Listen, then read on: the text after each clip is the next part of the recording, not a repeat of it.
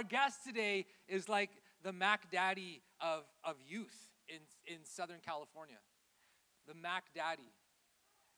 And he would know that phrase because he like I are from that era that would have been like, whoa, back in the day.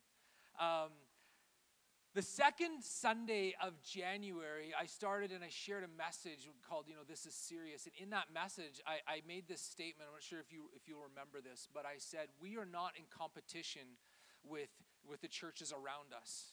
And we are not in competition with Life Point or with Journey or with Foothills or any of the other churches around us. I said, we work together. And probably maybe 2-3 weeks after that, I sent my good friend Tony Orlando a text message, and I said, hey, what do you think about a preacher swap? And he's like, I like it, let's do it. And so we got together like a week later, and we started talking about the details. And last week, if you were here, you noticed I wasn't here because I was with Pastor Tony at his church, Life Point, which is literally like 5 blocks west of here. We kind of bookend the village. Right? So everything in between us, well, that's all ours. We've claimed it for the kingdom, right? So that's all ours. And so I was with them last week because normally on a preacher swap, we would just switch on the same day. But I said to him, I'm like, but I want to be here when you come to my church. And so we just modified it a little bit. And so Pastor Tony, I'm going to ask you to come. He is a great friend of mine, ministry friend. We spend time together supporting one another in prayer. And I want you just to open your hearts and receive what he's got for us. I believe he's got a word from the Lord for us. Thank you, church. Good morning. Thank you so much. Can I give a little shout out to your pastors, Pastor Craig and Renee? Thank you so much for, yes. I want to tell you, it's great when acquaintances become friends. I've known Pastor Craig and Renee for a very long time, and up to the last few years, we've really become friends. And there's something very profound and very powerful about kingdom friends to lock arms with. And I have great history, Pastor Craig, in this church. So, yes, this is my home church. Understand, this is where I grew up. And I'll share that here in a moment. But Pastor Craig and Renee, thank you for the invitation today. You are some of my favorite Canadians. Some of my favorite Canadians are here. Not just Joel, not just Joel. And so some of my favorite Maple Leafs and Oilers are in this room. So, and I'm not going to say which one I root for, okay? But I grew up in this church. My family grew up in East County. I was born at Grossmont Hospital, and I grew up in Spring Valley, but we came to church here in December of 1980. We arrived at this church. And I want to tell you that if these walls could speak, they would not tell you about me up in the balcony passing notes to girls when I was in high school. It would not tell you that if these walls could speak. If these walls could speak, they would not tell you about me throwing water balloons off the roof of this church and hitting cars and then having La Mesa Police get called. And we were surrounded by La Mesa Police. We were here till like midnight one night. We could not leave because La Mesa Police were surrounding. But if these walls could speak, they would not tell you that. And if these walls could speak, they would not tell you about the time I was literally lighting fireworks in front of 8809 La Mesa Boulevard while an officer pulled up while the sparkler was still going. If these walls could speak. But I'll tell you what, if these walls could speak, you know what they would tell you? They would tell you about the moments I had at this altar right here in front of you, where God began to speak to me. And if these walls could speak, they would tell you at the moment in life when I got called into the ministry at Camp Pinecrest in 1987, and I came back here and God began to affirm that at this church. If these walls could speak, I would tell you what would happen in that prayer chapel where we had prayer today. And I want to encourage you, please join the staff and the leaders in that prayer. You know, prayer before service is like stretching before a track meet. I used to coach track for years at Monte Vista High School, and I'll tell you this, if you do not stretch, you're in jeopardy of pulling a hamstring. So do not, you know what, pray before service so you do not pull a spiritual muscle. How about that, okay? Show up next Sunday at 9:45. But I can tell you, if these walls could speak, they would tell you the moments that happened in that prayer chapel every Wednesday night before youth group. And one time in particular, there was a woman who we knew, a young lady who was 17, 18 years old, who was demon-possessed, who we prayed for. But we had to pray up before we went over there in the youth center, over in the fireside room, and pray for this young woman to be delivered. If these walls could speak. I think about this church, and this holds a special place in my heart. Pastor Craig, the last time I stood on this platform and spoke was August of 1994, the end of my internship. I did my internship here when I was in college. I went to college in Northern California, graduated in 1995, met my wife, and I want to show you a picture of my wife. I think we may have it on the screen, possibly. This is my family here. My wife is in the middle. She is doing children's over at our church 5 blocks down the road. So that's my wife, Leah. And as you can see, I'm down with the Browns. So, and we have two children. Trey on the right, he's 14 years old, a freshman at Steel Canyon High School. He's got way more style than I have in his pinky than I have in my whole body. So he's just a great young man. That's my daughter, Tiana. She was born at Grossmont Hospital. We lived right down the street here, and I'm pretty sure my wife gave pretty much all of her birth at our home. She was almost born on Wakarusa, which is the side street to Grossmont Hospital. I walked in, she was born like 5 minutes later. So, and I've been chasing her ever since. So, but anyway, that is my family. They're a blessing to me. I'm so grateful to be here. How many of you know that in San Diego, we do not know what it is to drive in the rain? We don't understand how to drive in the weather. Is that true? How many of you know San Diegans do not know how to drive in the rain? We're not Canadians who understand what rain, sleet, and snow is. When rain happens, and how many, we've had a lot of rain this season, right? It's been good, but how many, like, you're done with the rain, you're done with the cold, you're freezing. Lord, let spring come, let there be summer, and when it's summer, you're going to complain it's too hot in church. So, it's the same thing all over again. But we don't know how to drive in the rain. I do not know what it is, but in San Diego, we only understand the water in the Pacific, and then when raindrops begin to fall from heaven, we lose our ever-loving minds. I do not know what it is, but it happens here in San Diego. And we see Jesus. If you have a Bible, if you'll turn with me to the Gospel of Mark and go to chapter 4 here. We're going to be there in a moment, but here we see Jesus in the water. We see Jesus teaching a parable throughout the New Testament, teaching parables throughout parables, his teachings throughout the New Testament. And he's teaching his disciples in Mark chapter 4 a life lesson while out on the water. How many of you know we can learn life lessons while driving, while out at the beach, wherever God has us, we can learn a life lesson. And Jesus is teaching his disciples a life lesson while out on the water. And how many of you know their journey, not much unlike ours here in March of 2023, coming really out of almost nearly 3 years to the day, we've come out of a completely different era and time in all of our lifetimes. 3 years here in the next week, filled with ups and downs and rocky waves and tempest winds and even many times an uncertain future. How many of you know throughout the pandemic that there was times where I sat there, Lord, I don't know what the future holds. I do not know what you have for your church. I don't know what capital C. I do not know what you have for me, our family, this church, Crosspoint, LifePoint, Journey, Foothills, all of these churches. What do you have for us? What are you trying to show us? And I believe the pandemic exposed the cracks in the church, Pastor Craig, Pastor Renee. I believe it exposed the cracks in the church, capital C. Because you who are here right now, you're the committed. You're the all-in. You were the ones that weather the storm.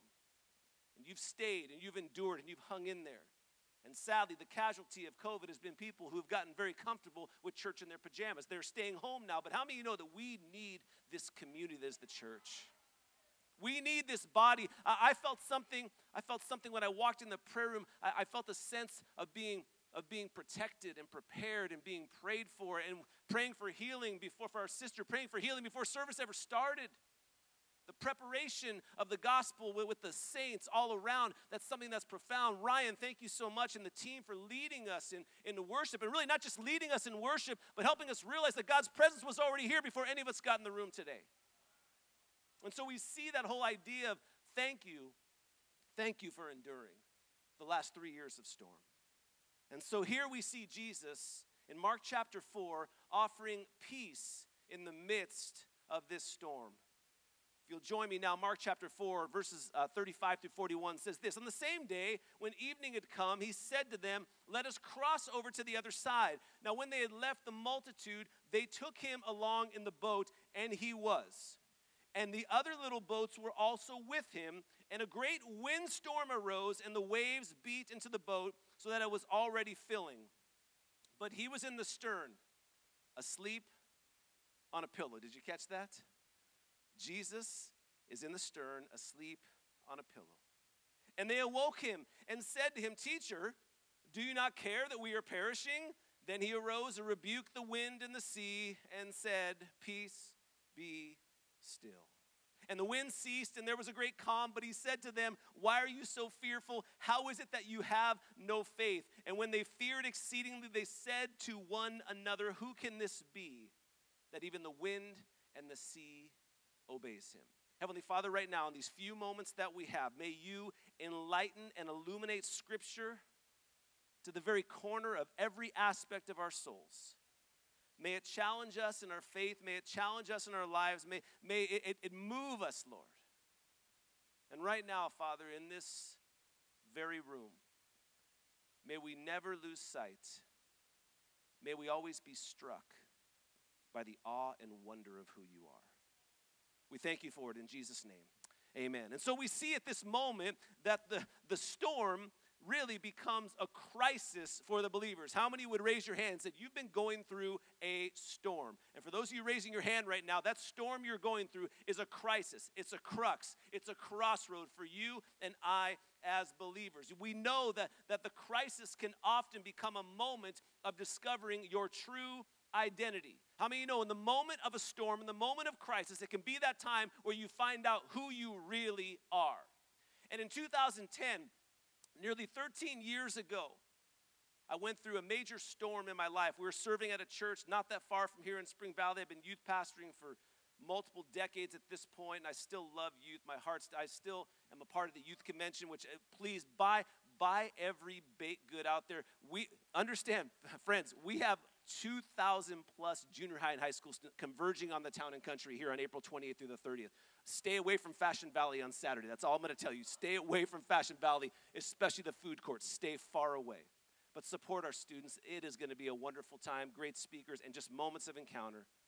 But 2010, rewind, I'm going through this season in my life, and my son that you saw on screen, he was 2 years old, and my daughter was 3 months old, and the Lord said it was time to move on. In the middle of a bad economy, Pastor Craig, when everything's going great, and I could have just, mailed it in and had my little nice check coming in, direct deposit every other week, and the Lord said, it's time to go. And that moment in time, it was like Abraham, where God says, I'm calling you to a land that you know not of.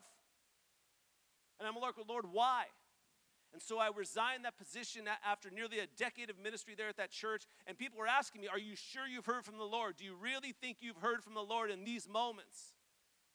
And all I could respond was, if obedience is hearing, then yes, I need to be obedient to the voice of the Lord in what's next. And so I was very quickly finding that in that moment, in that storm, my identity was quickly being formed in the midst of that trial. And so while my son was 2 years old, my daughter's 3 months old, we walked out in faith. And how many of you know, as Pastor Craig said, and that is the most awesome thing on a loan application, we are living by faith. How much is that? How much do you need it to be? And so we leap out.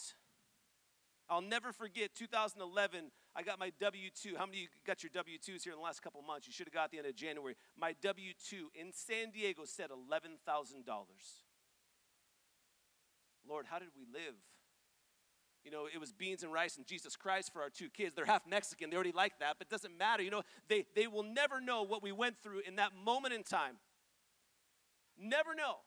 Because we stepped out in faith. We never missed a mortgage. We never were without. Yeah, we was very, very lean in those years. But the Lord was trying to show us something. You see, friends, my identity up until that point, August 22nd of 2010, my identity was wrapped up in a title, Pastor Craig. My identity was wrapped up. I was Tony Orlando, the youth pastor at Faith Chapel. I was Tony Orlando, the area rep for all the assemblies. I was Tony Orlando, the worship leader. I was Tony Orlando this and Tony Orlando that. And my name was attached to a business card. And my last Sunday, I walked off stage, and that chapter closed. And I went home, and on August 23rd, the Lord said, it's just Tony. Just by first name, not even my first and last name. It's just you and me. Sometimes the Lord needs to call you by first name and say, it's just you and me. All those titles were gone. The business card was thrown out the window. Those things that I once possessed that really I stood behind. Because how many of you know you can stand behind a business card? You can stand behind a title. You can stand behind a PhD. You can stand behind a doctor. Whatever it is, you can stand behind those. And that becomes who you are. And it begins to define you. And I realized at 37 years old, that's not who I really was. And so I said, Lord, I don't know. We left with no church to go to. We left with no position in hand. I was working construction with my dad. God help me. My dad fired me 13 times, and that was no different in my adult life. I'm working for my father, and at this moment saying, Lord, what are you trying to show me? And the Lord said, just be obedient, dig ditches, push the plow, and I will show you. And I said, Lord, I'm trusting you. I do not know who I am, You ever said that to the Lord? Lord, I do not know who I am, but I'm trusting you to show me for what is next. So 2010 rolls around, 2011, $11,000 on my W-2. 2012, God calls us to start a church. In the middle of that, Pastor Craig, I ruptured a disc in my back. I woke up on a Sunday morning.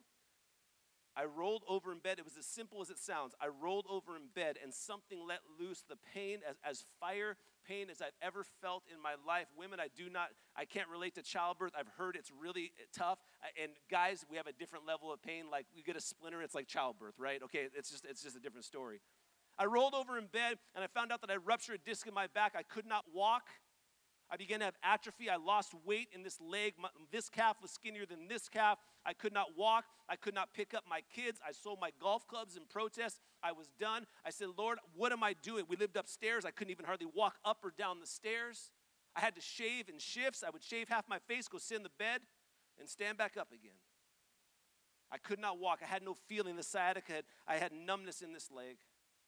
And I'm asking God why. How many of you know asking God why is really not a good question? Because most of the time in my life, he never answers. And ask God why. Silence, crickets, nothing. And then all of a sudden, sometimes we need to shift our why to thank you. Thank you, Lord, for having the confidence in me to walk through that. Thank you, Lord, for having the confidence in our sister to show up this morning with a cane, believing God was going to heal her. Thank you, Lord, for having the confidence in me, Lord, to walk through it. There's nothing special about Tony, but you saw something fit in me. You saw something fit in Pastor Craig and Renee to pick up their lives and uproot themselves from Canada, come down here and say, there's a church in La Mesa. We're going to come to the table, no pun intended, La Mesa. We're going to come to the table of the Lord and be obedient to that which God has called us. So I found myself in 2010, 11, and 12 finding my identity in the midst of the storm. So here's what we know. Here's what we know about this passage. The disciples, we knew that many of them were fishermen. They knew how to fish. So therefore, because they knew how to fish, they weren't always fishing from the shore. They knew how to fish from a boat, which means they knew how to navigate the seas. These disciples were fishermen. Now it looked and appeared like a clear night, but then the storm came, really, as Scripture says, apparently out of nowhere. And the Greek term really indicates that this was no ordinary wind. Not even related to a strong wind or gale force wind. It actually refers to a whirlwind with violent and furious gusts. Now, how many of you know that life can be trucking along just fine? Everything seems sunny and clear. And we're progressing very nicely in our little white picket fence with 2 kids and a couple Teslas in the driveway. Who has a Tesla? I don't have a Tesla. I want to ride if you have one. I don't have one, so thank you. And when suddenly, in the midst of that perfection, right, as society views it, a storm comes upon us. A storm descends on our lives. And how many of you know, as believers, we are certainly not immune to the storms as believers, right? It's like, oh, I'm a Christian. I don't get flat tires. Bad things. No, as Christians, sometimes I think more of that happens to us. For a testing of our faith. And indeed, if we belong to the Lord, we know that trouble and testing are inevitable, as it says in James. So these sinking disciples, they were in trouble. They were bailing out water as fast as they could, but their boat was filling up even faster. They were staring death in the face, and all the while the Lord was sleeping. It seemed as for them that somehow he was indifferent and uncaring or unresponsive to their need. Jesus, don't you care? Jesus, don't you love us? Aren't you moved by our situation? You ever said that to the Lord? Lord, where are you? Lord, I know you're here, but I can't see you. I can't hear you. I don't even feel you, Lord. Are you not moved by my situation? The storm becomes a crisis for the believers. And when we find ourselves in the eye of the storm, what would you rather do? And this is my declaration for you, for us as a church, a collective church. And Pastor Craig, I'm so glad for what you said, that we all link arms. In this era we find ourselves post-COVID, may God help us to link arms with the faith community to do what's best for the king. This is kingdom work today. This was kingdom work. Pastor Craig did such an amazing job bringing the word at our church last week. Because it was kingdom work last week. It's kingdom work today.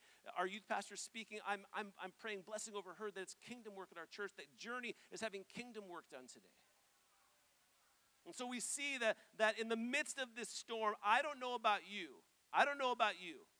But wouldn't you rather have been in the storm with him than in the storm without him? And here's Jesus' response. Let me set the stage here with Jesus' response. Jesus' response is this: the roar of the wind, the pounding of the waves. So I'm setting the stage here. This is what's going on. This is what's happening around the boat. The roaring of the wind, the pounding of the waves, the crashing of the thunder, the crack of the lightning, and Jesus is asleep. Sound asleep.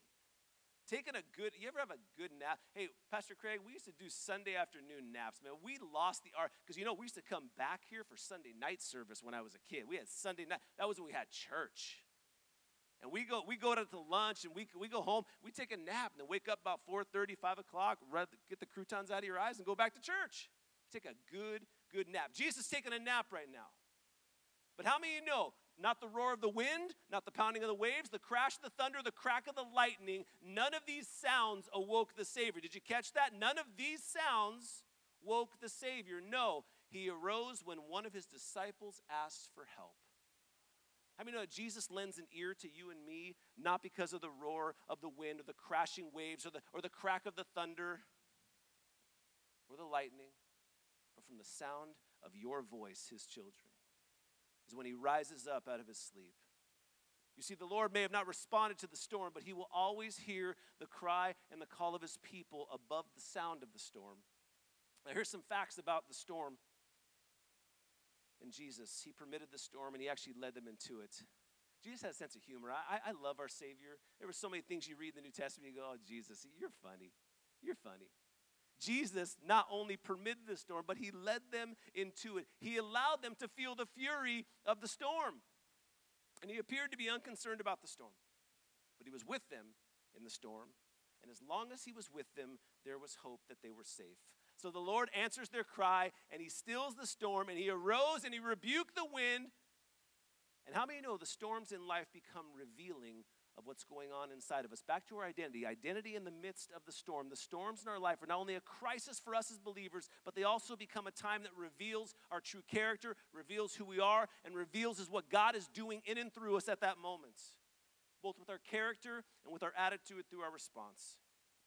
You see, storms expose weaknesses and reveal our human frailty. I remember in 2010, 11, and 12, the storms began to reveal my human weakness, my frailty, my physical frailty, my spiritual frailty, and there was nothing else I can do sometimes than get on my knees and say, Lord, I do not know what is next. I surrender my life to you. I remember that last few years, I prayed that prayer for our church. Lord, I don't know, are we going to close the doors of our church? I don't know who's going to come back. We were online for a year and a half. People say they're online, but are they really online? And when we actually go back in the building, it's just me and my wife and 2 kids, who knows? And we're struggling at that moment to deal with the fear of the unknown and apprehension of what's next. And the government and society was trying to rob us of our peace in the midst of those things. And we see, and not to get political, I'm just saying that was the truth. We're living in fear. We're in shelter in place. What's next, Lord? Are we going to live in our homes forever and never get out? Might seem a little harsh, but think about that for a moment. What did the Lord say? Why are you so fearful? How is it that you have no faith? Not a little faith. How is it that you have no faith? Because they failed to trust his promise. And what was his promise? I read it in the very first verse, the first 2 verses that we read. What was his promise? He said, let us go to the other side, which ensured a safe arrival. If Jesus says, we're going to go to the other side, take it to the bank, death and taxes, you're going to get to the other side. But the disciples, in their human frailty and their human weakness, said, there's a storm. Surely we're going to perish. And Jesus is like, have you no faith? They failed to rely upon his presence because he was there with them. They failed to take account of his power. Could he not perform a miracle? Because sometimes I look at the disciples, I'm like, these guys were walking with Jesus every day. Talk about spending time with the Savior. 12 followers of Christ, and 3 even closer, and 1 he called his beloved. And these 12 disciples who were following were still doubting. Could he not perform a miracle? Yet 2 chapters earlier, in Mark chapter 2, we're in Mark chapter 4. In Mark chapter 2, what does Jesus do? Jesus forgives and heals a paralyzed man. Miracle. Next chapter, Mark chapter 3, Jesus healed a man with a shriveled hand on the Sabbath. That was taboo. You couldn't heal on the Sabbath, but Jesus did it because he was Jesus. Could this not same Jesus who did those miracles perform just one more? The disciples were there with him. They witnessed those two miracles. And here Jesus is, the most calm when the storm is most fierce. And now we get to the three most profound words in this passage of Scripture, which are what? Peace, be still. You know how many times in the middle of the night where I've lied awake at 2 in the morning with unrest or fear, anxiety, or concern about our kids or the future of our church or our family or whatever. Sometimes I just have to pray that same prayer that Jesus spoke to calm the storms. Lord, peace be still in my life. Lord, peace be still in the lives of the members and people here at Crosspoint. Lord, peace be still. Because what happened at that moment, Jesus leaned his ear toward us to listen to his children. And he responds by saying, peace be still. So in the midst of your storm right now, and we're going to close. I've asked Ryan and the band if they would come back, because we're going to have, Pastor Craig and Renee, can we do a little ministry today at the end? Can we pray for people? Is that okay? Can we pray for people? So as Ryan and the band come back and begin to lead us in some spirit-led moments of worship. In the midst of your storm, I want you to remember two things today. If you're taking notes, write these things down. Number one, when Jesus speaks, the storm listens. Above all else, when Jesus speaks, the storm listens. So here's what we do. Here's what we do in the flesh as humans, as people caught up in our human frailty. Here's what we do. Lord, here's everything going on in my life. This is what we do. This is how we pray. Lord, here's everything going on in my life. What's wrong? What's missing? The struggles, the anguish, and the pain. And trust me, friends, these are not wrong. I'm not telling you. This is just what we do. This is human nature. It's not bad to make those needs known because why? He's our Father. That's what he wants us to do. But what if we shifted our thinking, our spiritual mindsets, and our prayers to this? Why don't we stop telling God how big our storm is and start telling our storm how big our God is? What if we just changed that? What if we shifted that for a moment? When the trials in life come, what if we just said, I'm tired of telling God how big my storm is? Guess what? He already knows. He already knows. But let's shift our thinking and tell our storm how big our God is, that he is greater. And why don't we start speaking the name of Jesus? That there's power. There's power in the name of Jesus. When I just say the name of Jesus right now, there's power in the name of Jesus. Jesus. Why don't we start speaking the name of Jesus over anxiety, fear, depression, isolation, and doubt? Why don't we start speaking the name of Jesus over insomnia, migraines, back pain, and cancer? Why don't we start speaking the name of Jesus over unemployment, the cost of living, the balance of my bank account? Why? Because some of you are broke like a joke in a world that is trying to be woke, okay? So that is what the reality is right now for you. But why don't we start speaking the name of Jesus over those things? Why don't we start speaking over not just unemployment, but the job that we do not yet have? Because some of you, God is preparing you for something new this year. The Lord has been challenging me about this phrase in the Old Testament, expand our territory. Lord, may you expand our territory in the kingdom. May you expand the territory in our lives. And some of you, God is expanding your territory right now at your workplace. I'm talking kingdom territory. I'm not talking like vice president of operations. I'm talking kingdom territory. But maybe in the midst of that, God is preparing you for something else. God is challenging someone in this room to start your own business, and you're afraid. You're fearful. He's calling you like God did me, as he did to Abraham in 2010, to leave with no place to go, with no guarantee of money or finance or anything. And I want to speak here for a moment before we close. I want to speak. Our kids, they're 14 and 12 now, almost 15 and 13. They were so young. They do not have a clue of what my wife and I went through in that 3-year period. They do not know. But I'll tell you what, it's in my hip pocket right now, Pastor Renee, because you have 2 wonderful kids. And for those of you that have kids, maybe your kids right now are serving the Lord, and to God be the glory. But some of you, the reality is you have kids who are estranged from the faith, who do not know the Lord, who once knew him or have never known him. And so I have that in my hip pocket someday. You know why? Because each and every one of our kids at some point in time, and right now this big thing is deconstructing your faith. Our kids will go through what's called a crisis of belief. They're going to question what they know. They're going to question God's word. They're going to question, is this real? And not if, but when my kids come to me and say, you know, Dad, we grew up in this. I'm just not really sure. I went to convention. I went to camp. I was up at Pinecrest. God touched me. God moved. I believe in him, but I'm just not really sure. Wait, hold on a sec, kids. Let me just sit you down for a moment and talk about what God did in 2010 or 11. You did not know it was beans and rice in Jesus Christ in that year. You didn't know what God was doing. You didn't know how he provided for you. You never missed a meal because God showed up on our behalf. So I want to encourage you, family and friends, if that's you today, we're going to pray for those who are estranged from the faith because I believe that grieves your heart and maybe you lie awake at night, but how many of you know God has not forgotten you? He has not forgotten your sons and your daughters. So why don't we start speaking the name of Jesus over these things? Why don't we start speaking the name of Jesus over everything in our lives, our churches, our children, our families, our future? What if we started speaking the name of Jesus and staking a claim in the roll call of revival? Pastor Craig spoke about there's revival breaking out all over this world. Asbury, yes. Lee University, yes. William Jessup in Sacramento, yes. And I even heard this last week. It's starting in Orange County at Vanguard University this last week in Chapel. Yes. Why not La Mesa? Why not San Diego? Why not Southern California? Why not this state that is looked upon by the entire U.S. as the most craziest, liberal, whacked, out of control, ridiculous form of whatever you want to say, attach whatever adjectives to our state.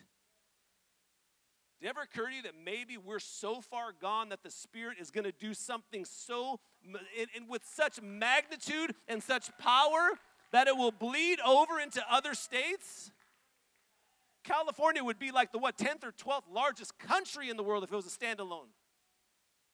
And all the more so may the power of the Holy Spirit, you know, in my lifetime, I have heard about revival. I've heard about the Azusa Street Revival in 1906. I've heard about the Welsh Revival overseas. I've heard about the Toronto Blessing back in the late 80s, early 90s. I've heard about those moments. Heard about Brownsville. I'm hearing about Asbury right now. I'm saying, Lord, I just want to be included in what you want to do. I got a little spiritual FOMO sometimes. I want to feel the Spirit the way they do. I want to remember the moments I had at this altar, and I want to experience that again. But you know, Lord, I want fresh manna. I want fresh bread for today. I want today. I can't rely on that experience in 1989 right there. I can't rely on a prayer time I had up here behind that little panel right in 1991, fearing I was going to get drafted, Operation Desert Storm. That's what I thought. I was going to get drafted. I'm praying, Lord, help me not to get drafted. I'll serve you in our country, but I don't want to go. May we have a fresh move. When Jesus speaks, the storms listen. Don't tell your God how big your storm is. He already knows. Let's start telling our storm. Let's take our rightful place. Let's put our spiritual stake in the ground and say, storm, I'm going to look you in the face. Cancer, I'm going to look you square in the eye, and I'm going to tell you how big my God is today. And here it is, church. Here it is. And I read this, and this is where my mind gets blown sometimes when I read Scripture. We're still in Mark.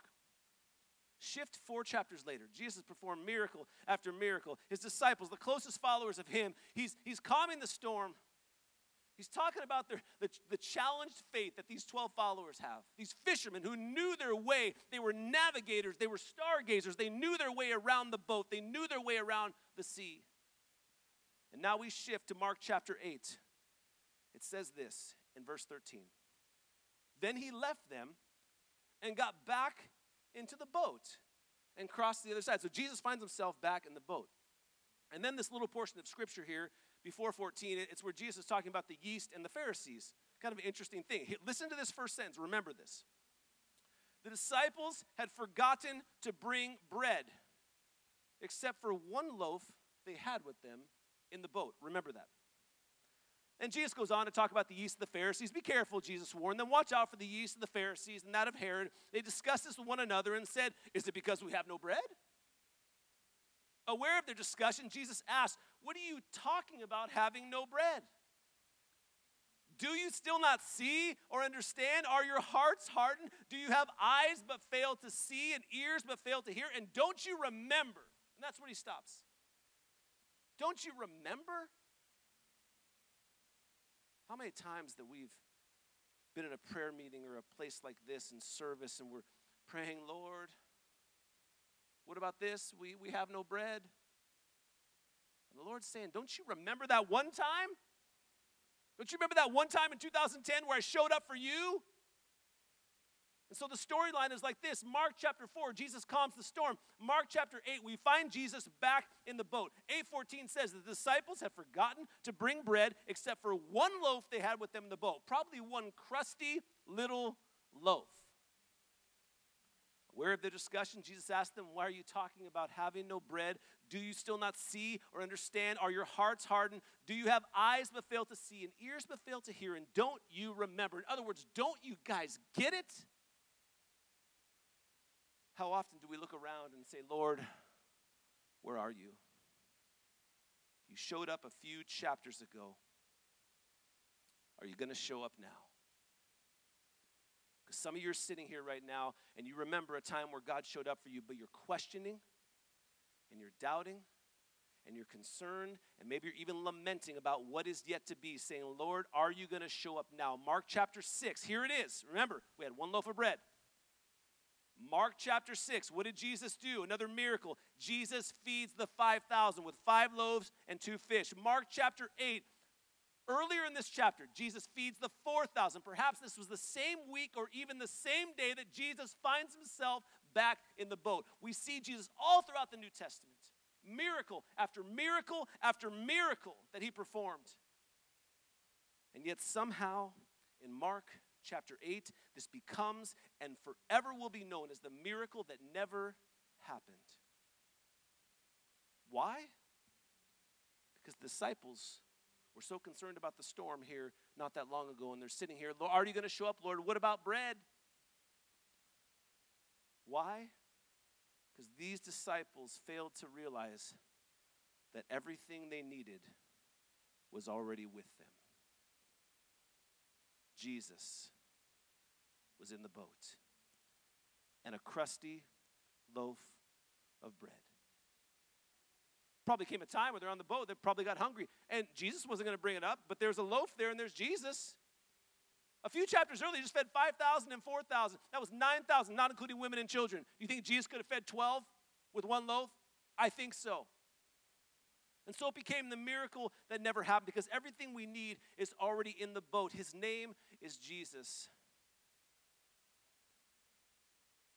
Jesus and a crusty loaf of bread was the unperformed miracle because of men who closely walk with Jesus who failed to realize that everything they needed was already with them. Too often, church, we turn to everything but Jesus for our answer. We turn to everything but Jesus for our solutions. We turn to everything but Jesus for the next steps. We turn to everything but Jesus when it comes to issues of faith. So I want to pray right now, and Ryan's going to lead us here, but I want to pray for you. And we just bow your heads and close your eyes for a moment. Maybe there's something that resonates in this word today. I pray it's not my words. I pray it's Holy Scripture words that leap off the page to you. But I'm confident in a room this size that those who are struggling with what is next, and you maybe don't have the eyes to see, the ears to hear, the mind to understand what God wants to do for you right now. And maybe you're in my moment of 2010 where you're walking out in faith, not sure what's next, saying, Lord, are you there? Lord, do you hear me? Lord, are you not moved by my situation? Lord, are you not concerned where I'm at? Lord, do you even care? Lord, I know you're there, but I can't see you. I know you're there, but I can't hear your voice. I know you're there, Lord, but please, can you turn your ear towards me right now? And I want to encourage you, friend, my faith has been rocked. My faith has been changed. And I will never go back to trusting because I would have told you, church, I had faith at 37 years old. But as I look back on what faith was, guess what? I didn't have to worry about what faith was because faith is not knowing what's next. It wouldn't be faith if we knew what was next. And so I would have told you I had faith at 37 years old, but I didn't know what faith was till I had to put it to the test. And some of you right now are putting your faith to the test, right? You're putting legs to your faith. Because I never was without. We had a great upbringing. My parents weren't rich. We weren't poor. We had everything we needed. got my way through Bible college, had a nice first job, had a second job, and here I am at 37 years old, no job, no money, just Jesus. So right now, if that's you here and you're not sure what's next and you need the Lord to show up on your behalf, and we know we serve a God who is not always early, but he is never late on our behalf. And if that's you right now, I want you to slip your hand up and then down. I want to pray for you right now. You need God to show up right now in a profound and powerful way, whether it be with employment, whether it be with a fracture in relationship. Maybe you've had someone, a distant relative who you've been estranged from for years. You need God to show up right now. And then for those who we talked about earlier, you have a family member, a son, a daughter, a niece, a nephew, a grandchild, a brother or a sister who does not know the Lord, and maybe they knew the Lord at one time, maybe they grew up in church, maybe they were filled with the power of the Holy Spirit, maybe they were slain in the Spirit, maybe they were baptized at a beach baptism somewhere, they went to camp, they had a power, maybe they had a call of God in their life, and they have walked away. You know, I'm going to ask you to do something bold today. Would you stand and represent that person who's estranged from the faith in your life right now? Oh, Jesus. Church, will you open your eyes right now and look around? I want you to look around. We're not going to move around right now, but can we just extend a hand to those around us, a hand to those in this room right now? Father, right now, in Jesus' name, Lord, you know your heart and your compassion would be that none would perish. And so right now, Father, you know them by name. We don't have to have each person stand and call out their name. Whether it's Matthew or Susan or James or Sophia, Lord, it does not matter. The names are unimportant, Lord, but you know the name attached to every person who is standing here, Lord, who has been estranged from the faith. They have walked away, they have questioned you, and maybe through tragedy or trauma, something has happened, and they've even been angry at you. God, may you turn their hearts back toward you. May you use every person standing here, Lord, to be a catalyst, Lord, for the love of Jesus, Lord, in their lives. May there never be judgment or condemnation back at them. May there be love and compassion and mercy and grace as you have given us, Lord. So, Lord, we pray, Lord, for the hearts to be returned from the prodigals. In Jesus' name, we thank you for it, God. In church right now, maybe you felt like your identity has been wrapped up in the things you've done, the places you've gone, the titles that you've had. But I'm here to tell you that my greatest identity-shaping moments were in the midst of the storm. And I want to encourage you, no matter what you're going through right now, it's not that we have to like the storm. It's not that we have to like what's going on. It's not we have to like the wind and the waves and the tempest winds and the crack of the thunder and lightning and all that stuff. We don't have to like it.